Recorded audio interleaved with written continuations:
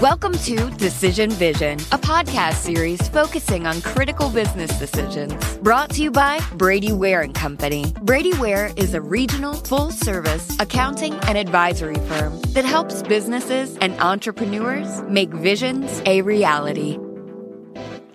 And welcome to Decision Vision, a podcast giving you, the listener, clear vision to make great decisions. In each episode, we discuss the process of decision-making on a different topic. Rather than making recommendations because everyone's circumstances are different, we talk to subject matter experts how they would recommend thinking about that decision. My name is Mike Blake, and I'm your host for today's program. I am a director at Brady Ware & Company, a full-service accounting firm based in Dayton, Ohio, with offices in Dayton, Columbus, Ohio, Richmond, Indiana, and Alpharetta, Georgia, which is where we are recording today. Brady Ware is sponsoring this podcast. If you like this podcast, please subscribe on your favorite podcast aggregator, and please also consider leaving a review of the podcast as well. So our topic today is, should I hire a business development coach? And I've picked this topic because, as most of you know, I'm a shareholder inside an accounting firm. And one of the struggles that almost every accounting firm faces is, how do we motivate people to develop business? How do we train people to develop business? Because at the end of the day, in the 21st century economy, it's all well and good to be a great technician, but if all you have in a firm is technicians, it's like trying to win a baseball game with great pitching only, and you wind up having 0-0, and you can't win that way. So you've got to have people and a culture that drives the ability to generate revenue. And the accounting industry in particular is not one that is necessarily known for its outgoing, gregarious nature. And so that's a particular area that we focus on. And you know, for me as a leader of a valuation and strategic advisory practice, you know, at least 70% of what I do has something to do with business development. And I can tell you that the thing that's on the mind of our partners all the time is, how do we get people excited, and not just excited, but also trained to generate revenue? Because it's not fair to send a bunch of kids out there, or sometimes not kids, say, you know, go get us some business, go get them. You know, that's not going to produce an outcome except for the occasional outlier. And there needs to be an important support system for that. And I say this as not somebody to whom sales necessarily comes naturally. When I started my career in investment banking, I was the quant guy. I was the guy they locked into a room and shoved in front of a spreadsheet and left him with the textbooks and just made sure he never, ever got in front of a client, because that was my role. And we had other people that were much more comfortable than I. And then over a number of years working with coaches, including Rod for a time, I've managed to become slightly below average, which doesn't sound a lot, except when you understand the disaster I was when I started. It actually is quite a long way. And joining us today by phone is Rod Burkert, who is, you know, I think the best in the business when it comes to this kind of topic in the business valuation arena. And I'm proud to say that I was actually a client of his when I had my own practice for a little bit under a year.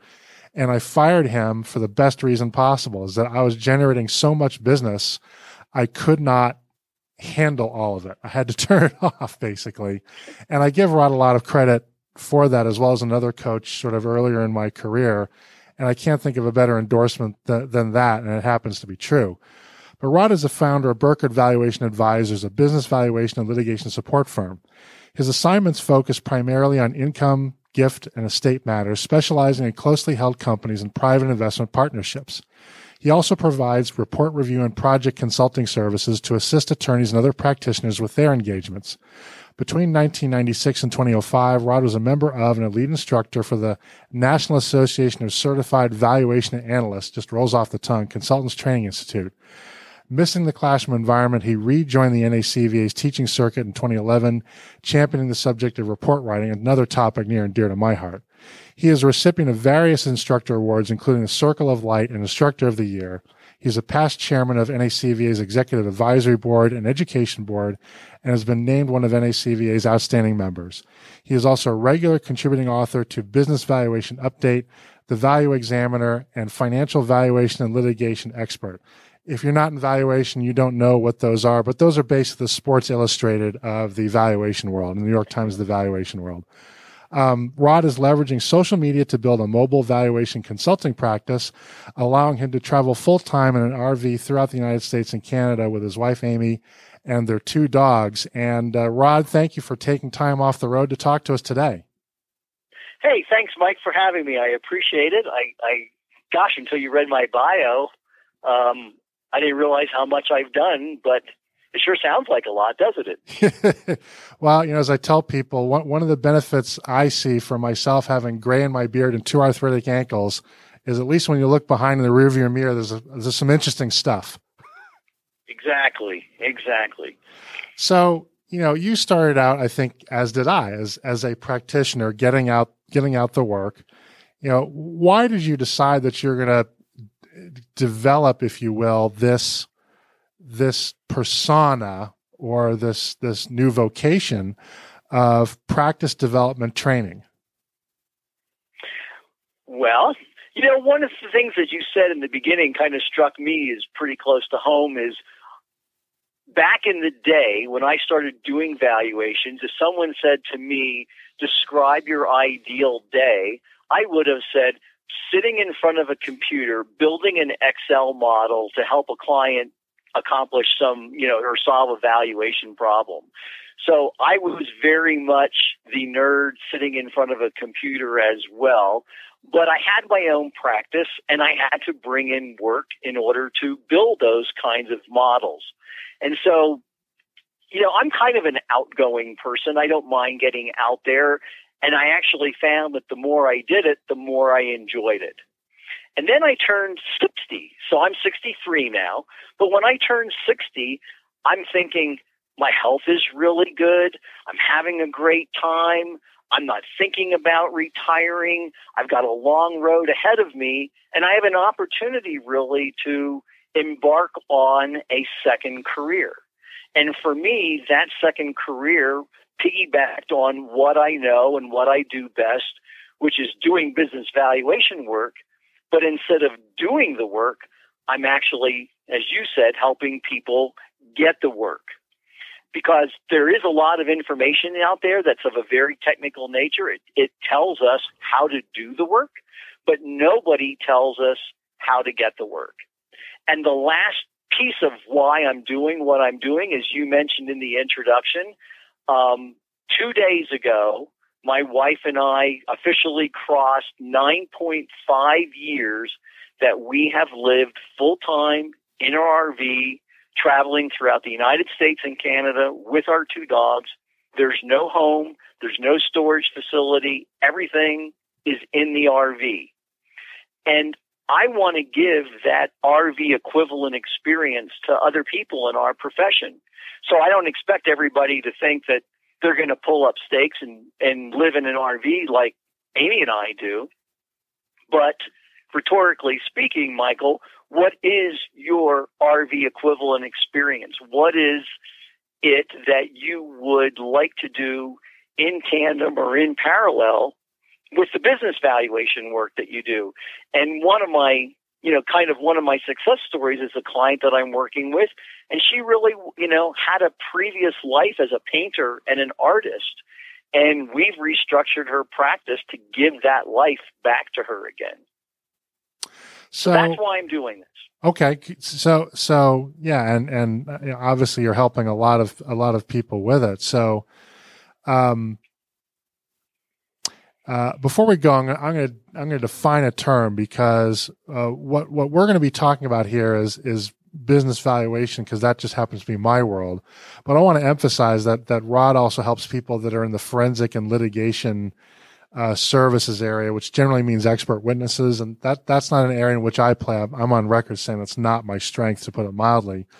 But a lot of what Rod does is works with professionals like that as well. So when I say business valuation, because I don't want to say that entire mouthful each and every single time, just imagine to yourself out in the audience that we're also talking about forensic and litigation services.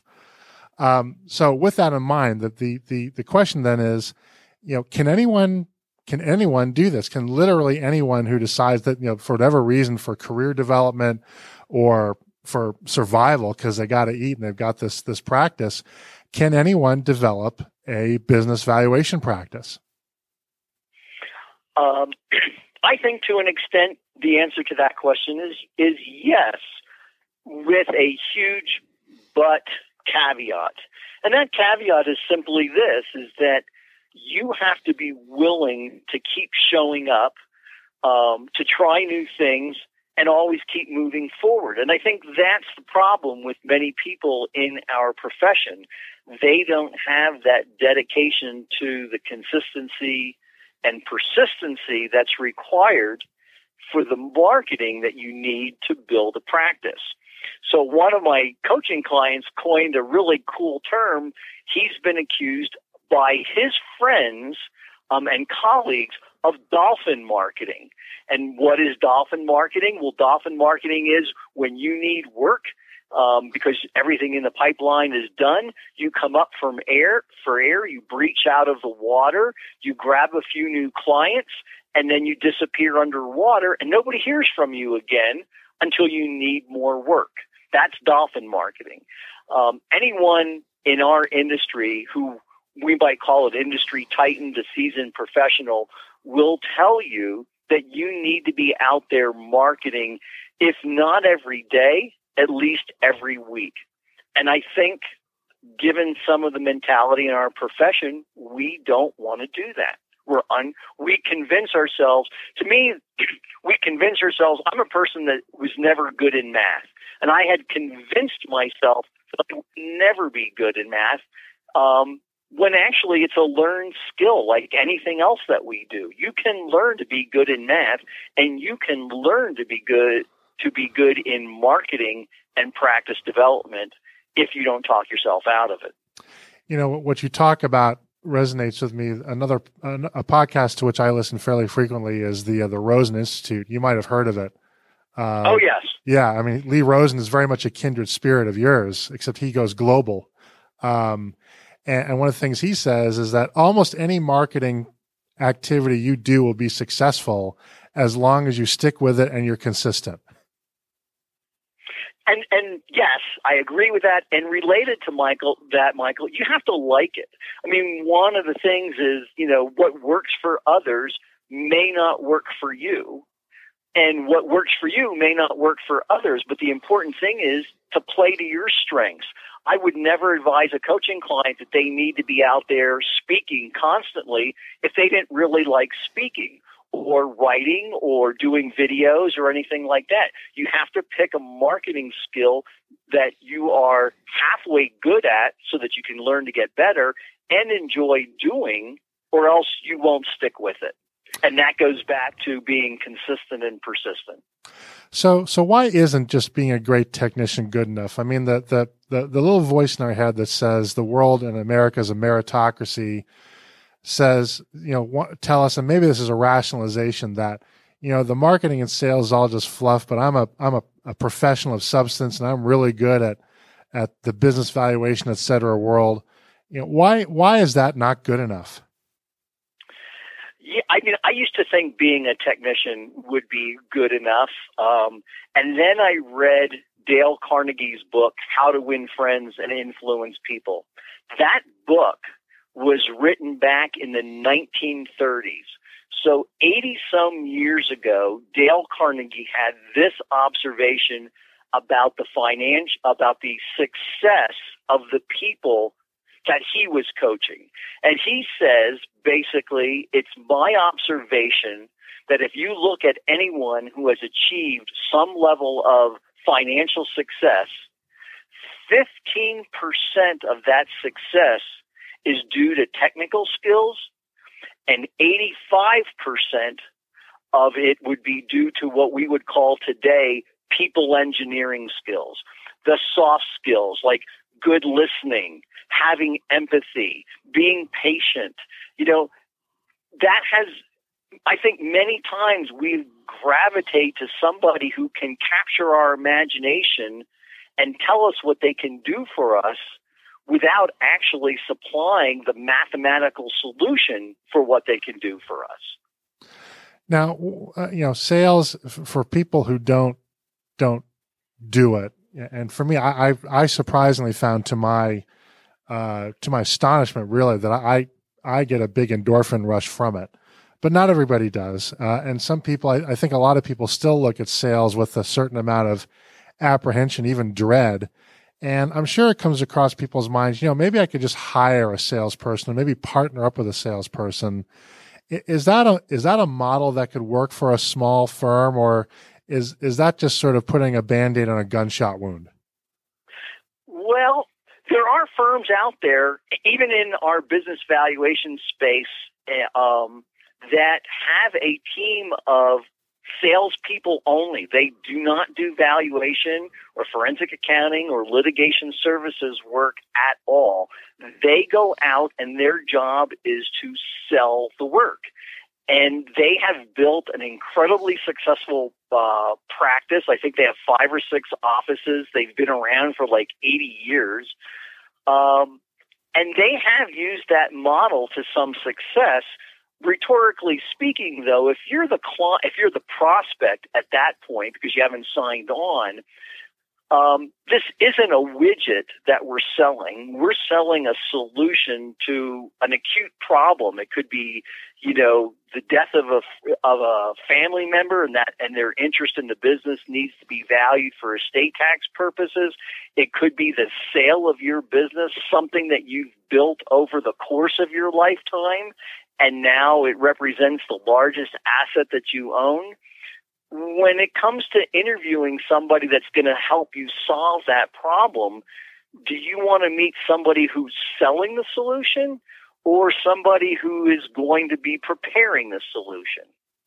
So, I'm not saying that the sales model or you wanting to hire somebody to outsource the sales piece of your practice development won't work. But I think where we really fail most often is the people that do the work that we do, we don't put ourselves in the shoes of the client.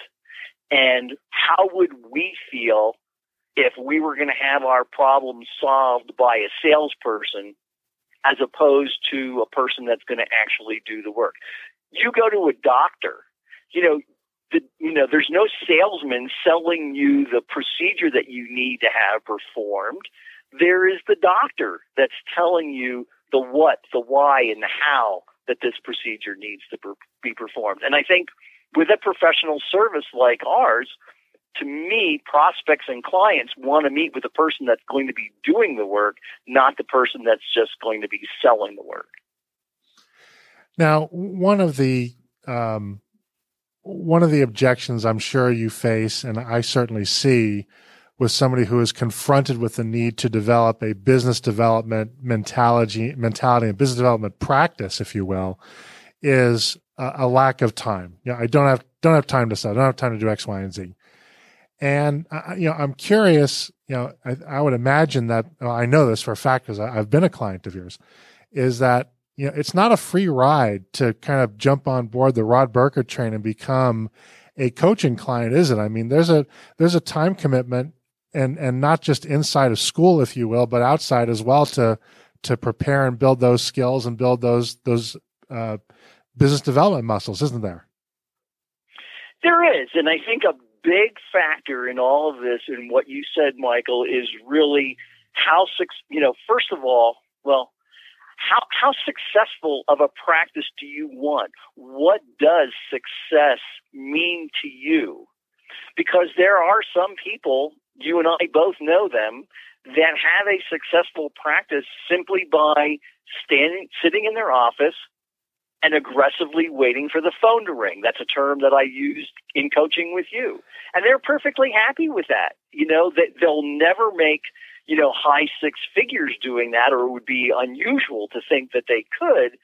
But if they're making a low 6-figure, billing revenue, however you want to look at it, that may be all they need, and they're not going to invest time with a coach like me. And on the other hand, there are people who want more for different reasons, and I'm not just necessarily saying more income. I'm saying more time, more money, more freedom. You have to put some systems in place to realize those things. And that's what I would like to think that my coaching helps people do. Not just more money, but more money with more time and more freedom to use that money to, again, have that RV equivalent experience. And what is the time investment required by a coaching client of yours? Let's say in a given week, how many hours should they expect to invest in their education that's being led by you? I would say that there's a ramp up, and in the beginning, it may be a few hours of a week, tailoring down. I mean, there's two things, if you can bear with me here, Michael. Number one is, it depends on when you come to me, how much authority, how much awareness that you have, because there are people in the profession that don't do marketing per se. They're not out there networking like we think that they might do. Their networking is speaking and writing. And so for them, they're not investing any time in marketing, again, per se. They're just doing what they like to do, which is speaking and writing. The other part of what this is of what I teach, is something that you should be doing anyhow to build your practice. Let me give you a great example. I'm at a speaking event.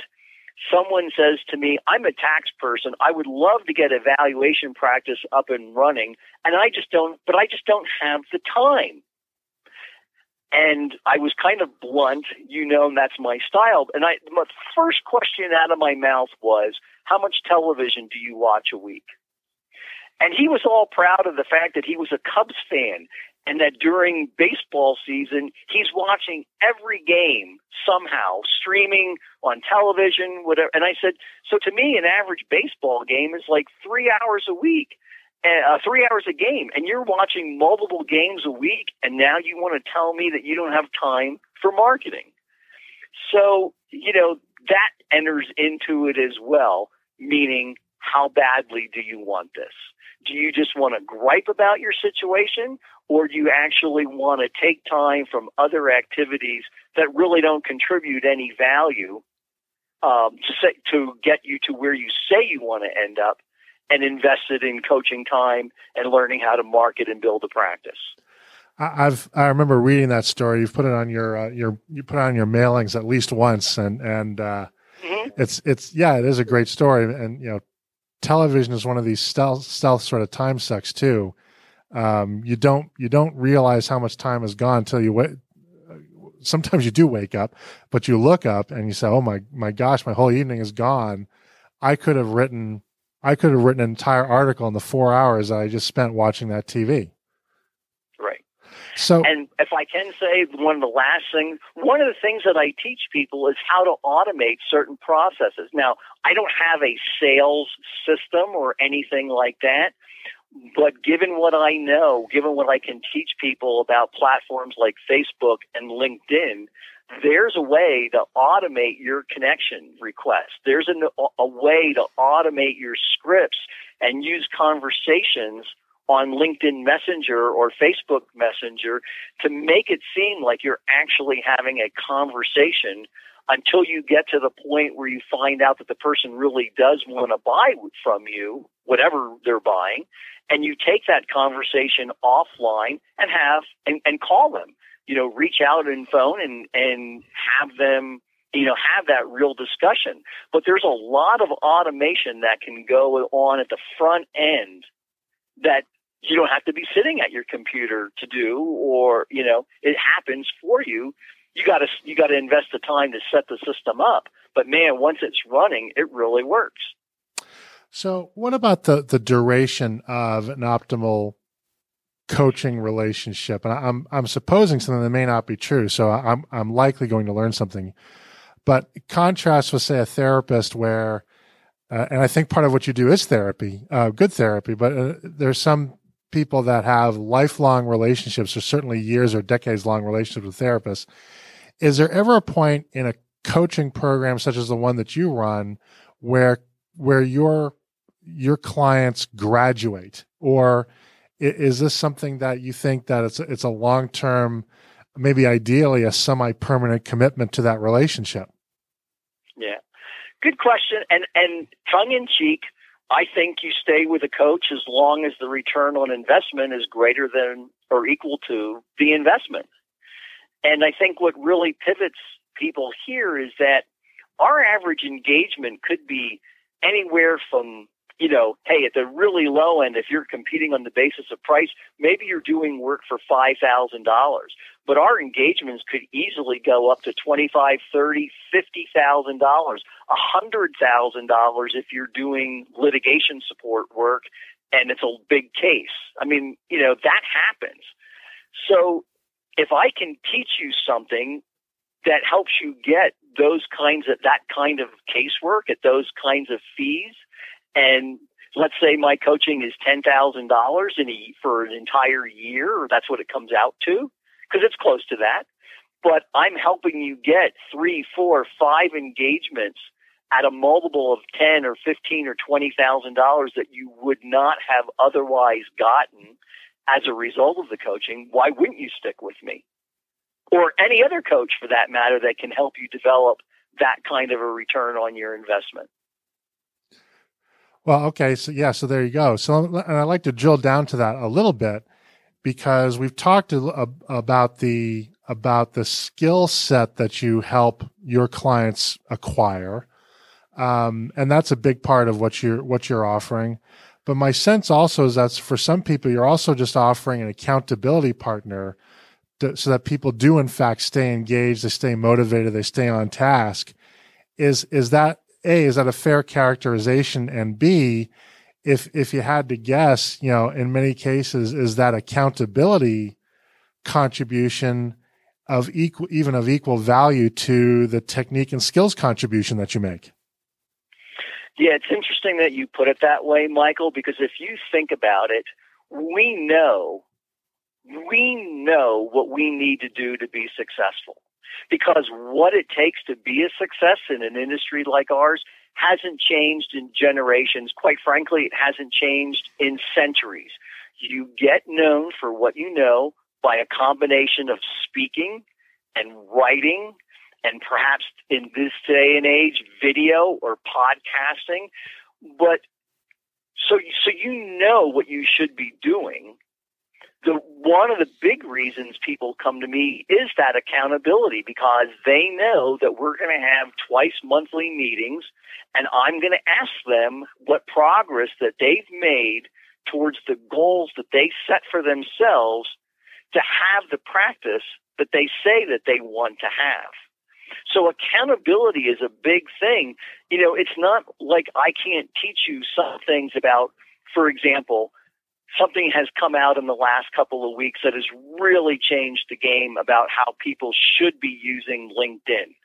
I can teach you that, but it doesn't take away from the fact that you should be using LinkedIn in some way, shape, or form to help build your practice.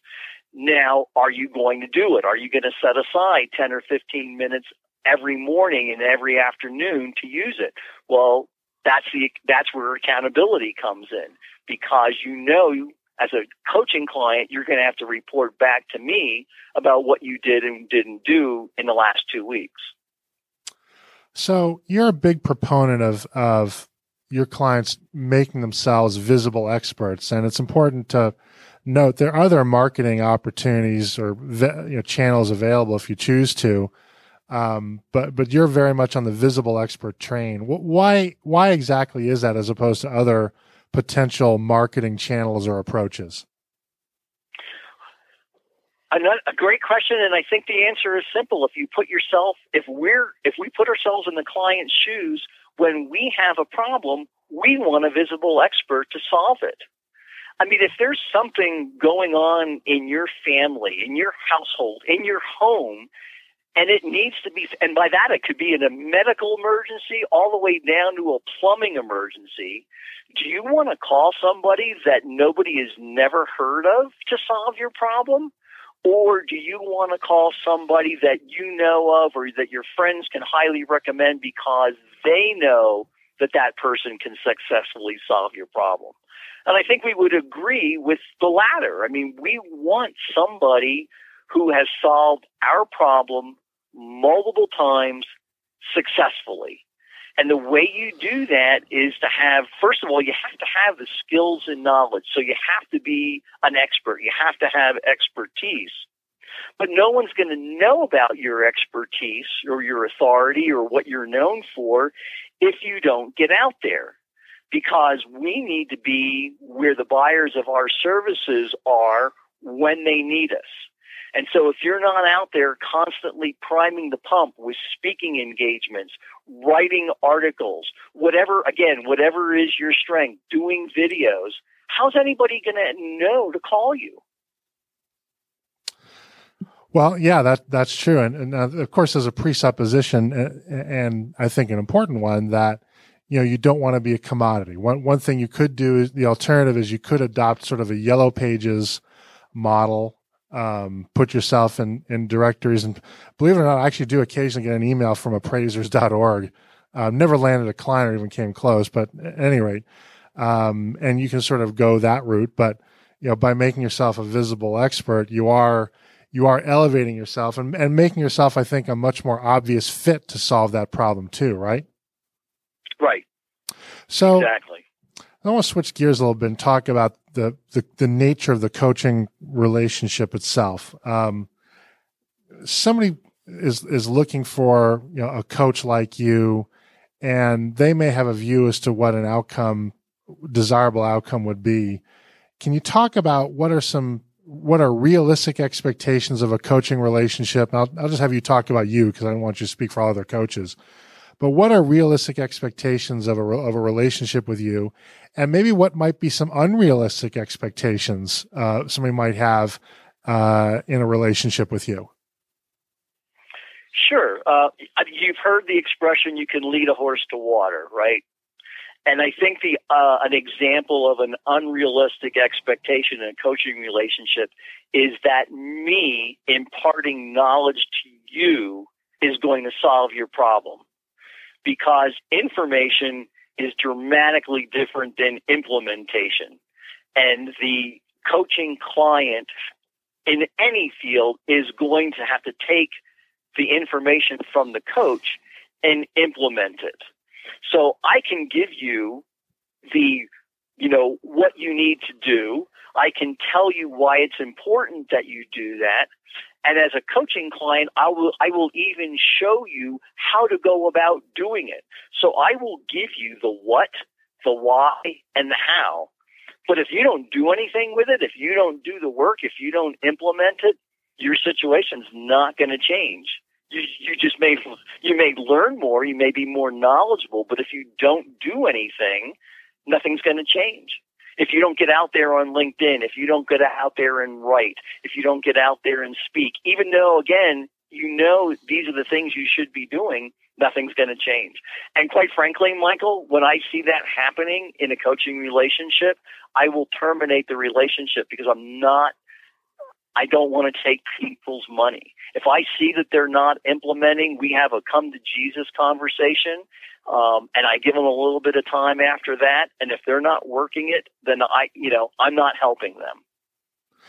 Yeah. And look, I think, to be perfectly candid too, it's a self-defense mechanism for you as well. And I know how you coach in groups. So if a person is not engaging, it means they're not contributing to the other people who are sort of in your study group, if you will. And also, I've fired clients for similar things where, I don't want a client paying me, not taking my advice, have it not work out, and then run around telling everybody what a moron I am because they didn't take my advice. Right, exactly. I mean, there is something in your reputation that you want to preserve out of all this too. I think absolutely. What you talk about reminds me of a running joke my wife and I have. So years and years ago, I used to be a tournament chess player. And one thing that my wife could always count on was whenever I came home from a tournament, I would come home with at least 3 chess books. And they look great and they make you sound so smart. But there's a problem with chess books, and this is the spoiler alert. They're really boring to read. And so I can imagine. right. They're just not a page turner. Even though I was in my day a pretty strong player, they were not boring. They looked great on the shelf. And, at some point I had to stop myself from buying them because owning the books did not magically create this energy field that made me a stronger chess player. They just took up space on my bookshelf and made free space in my bank account. God. Yeah. Again, the difference between information and implementation.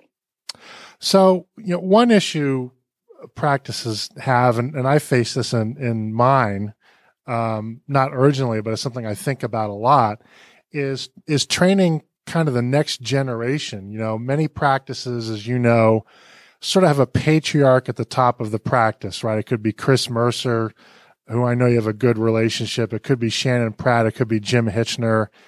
And then, they have people that are working for them and are professionals in their own right. And, all those people know what it takes to build a successful and valuable firm, that if it's going to have value, it better not be entirely dependent on one person doing all the rainmaking.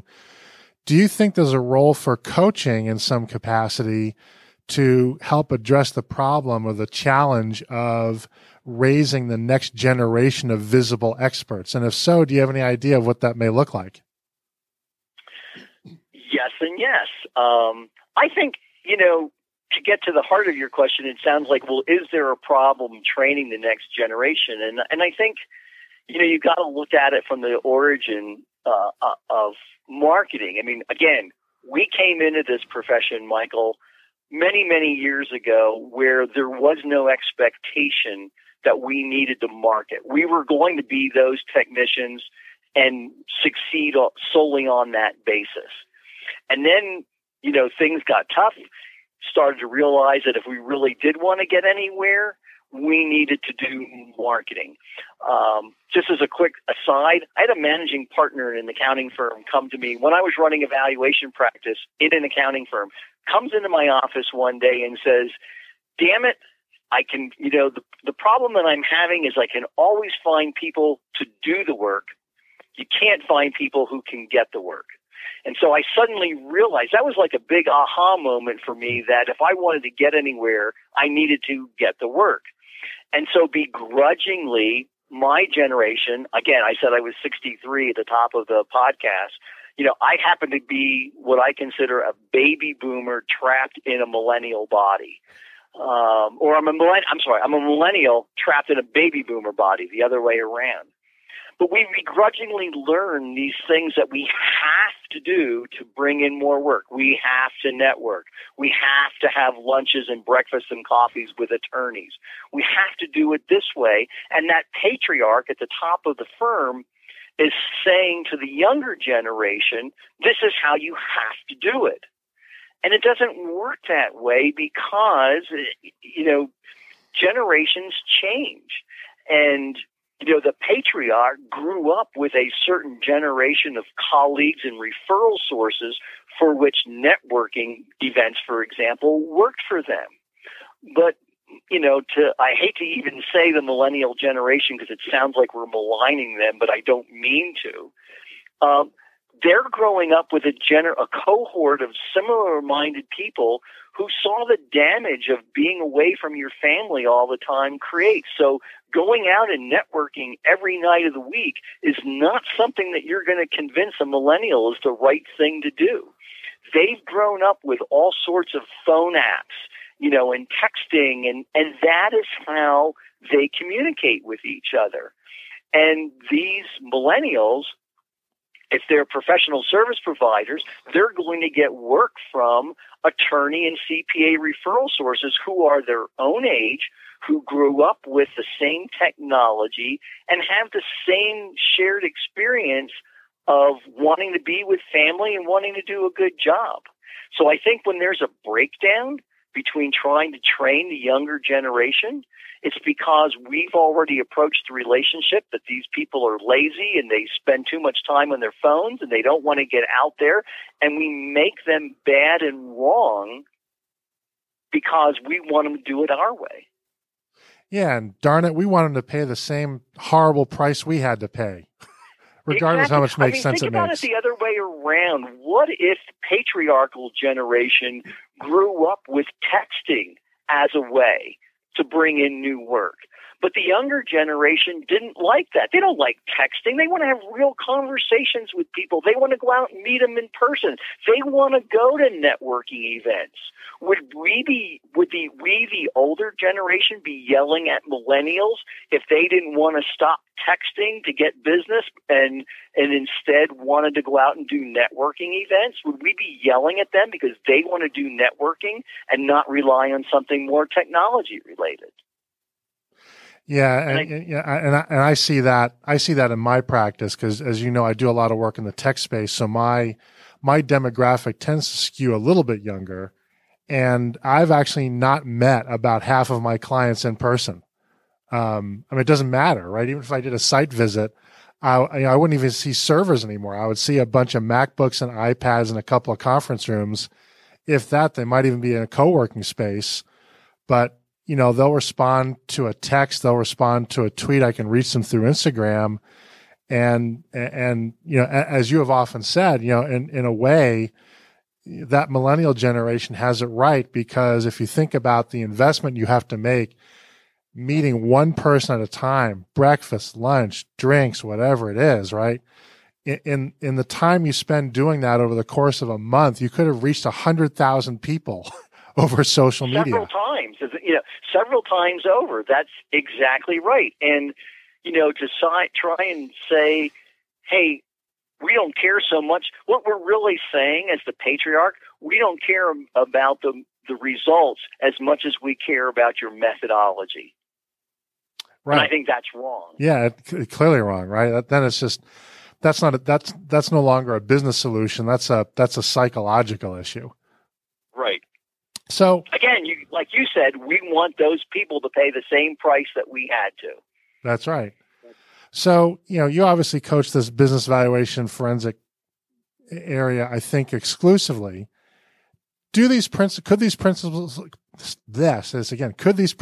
apply in other industries, law, digital marketing, management consulting? You know, could they be applicable anywhere, or are they strictly useful only in the field that we've chosen? I think that what I do is applicable to other fields, but as you know from working with me, I'm a big fan of niching.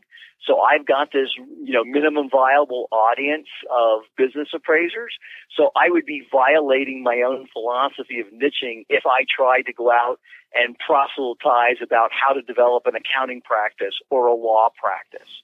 I'm not saying it couldn't work, but I don't think I'd have any authority or credibility because I've never built an accounting practice or I've never built a law practice. But what I have built a couple of times over different iterations is a business valuation practice. I know what my clients are up against. I know how things are changing because I still run a traditional valuation practice. And I think it gives me the authority and credibility to do and to talk about what I do for similarly situated professionals. I'd have no idea. I wouldn't really know where an accountant is coming from. I mean, I sort of would, but you get what I'm trying to say. Sure. And to be clear, I'm not suggesting that you should diversify, but somebody who might, it is most likely that the vast majority of people listening to this discussion today have nothing to do or have no interest in the business valuation industry or profession, but they may be wondering, if I could find a coach with a similar approach in my industry, would that be viable? And, my own answer is it probably would. It's just a matter of finding the right person who is similarly niched that understands kind of the industry specific realities that have to intersect with the techniques. Number one, I would agree with what you said. And number two, I would also like to point out that, I think you'd be really hard pressed, Mike, to identify anyone that has achieved any level of success in finance, in industry, in sports, any field of endeavor without a coach or a mentor. People say, well, why do I need a coach? And I'm like, hey, did you ever watch a basketball game? Yeah. What's the objective of the game? Score more points than the other team. Do you think the 5 players out on the court know that that's what the objective is? Yes. Well, then why do those 5 players need a coach? Why don't they just go out and score more points than their opponent? They know what they have to do. They don't need a coach, right? And then there's a big pause. I'm glad you brought that up, because I think the reputation of the professional coach has evolved and elevated significantly, certainly in the last 10 years, and I think in particular in the last 4 or 5. And I think it's elevated partially because I think coaches have become better, and the coaches themselves are people that are accomplished, as opposed to 10 years ago. I seem to encounter a lot of coaches that weren't very successful in the actual field. So as those who can't do teach kind of thing. But I think also there's a recognition that, particularly in business development, and I know you don't like the word sales, so I'm trying to avoid it. But in business development, we don't teach that anymore. And it used to be, you're a little older than I am, but it certainly in the baby boomer generation, in most professional services firms of any size, and even the smaller ones, there was a notion that the senior people would impart their wisdom, their knowledge, and would participate in the management and development of that next generation of business developers. Now what I see, it's just everyone for themselves. They got to meet their billable hours goals. I think to a certain extent, they're fearful the younger generation will come and take their jobs. They're certainly not rewarded for developing new talent as much as most firms kind of give lip service to that. And that confluence has created, I think, an opportunity for people like you to fill a very real vacuum that I think has occurred and has generally been harmful to most professional services industries. Yeah, yes. I mean, you're preaching to the choir, and I know this sounds self-serving, but I think a lot of people might be more willing to embrace a coach, but I think they look at it as a cost instead of an investment. And that goes back to, well, how long should I stay in the coaching relationship? Well, as long as, you're getting a return on your investment, it's not a sunk cost. If you're not getting a return on investment, you should, find another coach, or quit your existing coach, find another coach. But, investing in your own personal development, I don't know where else you should spend your money first. But if not spending it on or not investing it in your own personal growth. I think there's plenty of literature out there that is very clear that one of the best investments anybody can ever make is in themselves, right? And certainly one of the best bets you can make is on yourself. Correct. So we're winding down here, and I want to get you back to your beautiful weather and your scenery. But 2 more questions I'd like to ask. One is, can you think about kind of one of your favorite coaching success stories and tell us a little bit about that?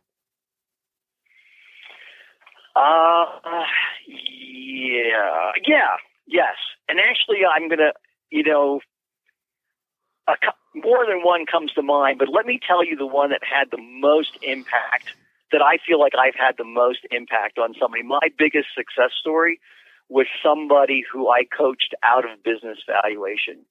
Because one of the things that goes back to, well, why don't we like marketing? We realized for this person, for this individual, that she did not really like, the reason she didn't really want to do marketing is because she really didn't like business valuations. And actually coached her out of the business valuation world. She went to work for her husband's business and is now focusing on something that she realized that she really wanted to do, which was to become a writer. And so she's, starting out selling detective stories on Amazon. And I'd like, from a personal standpoint, from my viewpoint, that is like my most successful story. From another client's perspective, I have an older client, late 60s, early 70s, who came to me really drained. I mean, emotionally drained of the years of just doing one project after another. And, we've turned things around. We've tried to get away from one-to-one client service. He's created a one-to-many product that he's selling, creating one time, selling to his industry niche. And I don't want to say what it is, what his niche is, but it's webinar related. And he's making almost as much money from a one-to-many product, which takes him a couple of days a month to create, as he was going out there trying to sell and do one-to-one client service engagements. And he's got a whole new, he feels totally reinvigorated about his practice and the possibilities for his practice. And I do think those are very important outcomes. And that first one, I have a similar one. As you know, I do office hours a few times a month. I think it's such a great idea. I'm sorry, Michael, to interrupt you, but everybody thinks it's got to be something so secret saucy. There's a magic bullet, secret potion, silver bullet that is the answer to marketing. And the simple things that I see you do on LinkedIn, creating the hard candy is an example. Letting it be known that you're going to be at a restaurant for a certain time, and anybody who shows up during that time, you're going to help them. I think sometimes we get so lost in the trees that we don't see the forest, and that it's the simple things that if we did consistently and persistently, we wouldn't even consider it marketing. We wouldn't hate to do it because we think do you hate going to lunch and having those open office hours? I don't think so. No.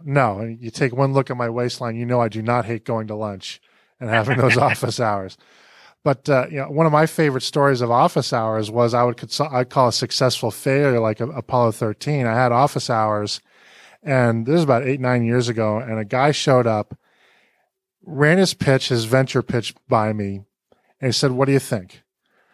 I said, "I think this thing has a lot of holes, and I think that you are risking yours and your family's finances on a very dubious proposition, and it's most likely going to fail." And he was so upset that he got up, walked away, stuck me with his bill, and called me a couple of names on the way out. He was not happy. 6 months later, I received a handwritten note from him thanking me for the fact that I told him something that his friends and family just didn't have the heart to do, and for having the courage to kind of tell him that he needed to do that. And he sent me $100 gift card, hoping that was going to cover his tab, which it more than did. But that was somebody I helped by getting him out of something that just was not going to be successful. So there's nothing wrong with that. All right, so I'm already going over time for both of us, but I want to make sure to get this last one in, and that is how can people contact you to learn more about business development coaching, and maybe if you're not the right person because they're not in business valuation, maybe elsewhere, how can they reach out to you? Well, I think just saying it over the phone, probably the easiest way is just, if you know how to spell my name, you can find me on LinkedIn. I'm there a lot. That is my social media platform of choice. And so you can message me on LinkedIn. I have a website that outlines pretty much who I am and what I do, and that website URL is rodburkert.com. And my email address piggybacks off of that. You can email me at rod@rodburkert.com. All right. Well, thanks very much for that. And that's going to wrap it up for today's program. I'd like to thank Rod Burkert, Burkert, so you know how to spell it, so much for joining us and sharing his expertise with us today. We'll be exploring a new topic each week, so please tune in so that when you're faced with your next business decision, you have clear vision when making it. If you enjoy these podcasts, please consider leaving a review with your favorite podcast aggregator. It helps people find us so that we can help them. Once again, this is Mike Blake. Our sponsor is Brady Ware & Company, and this has been the Decision Vision Podcast.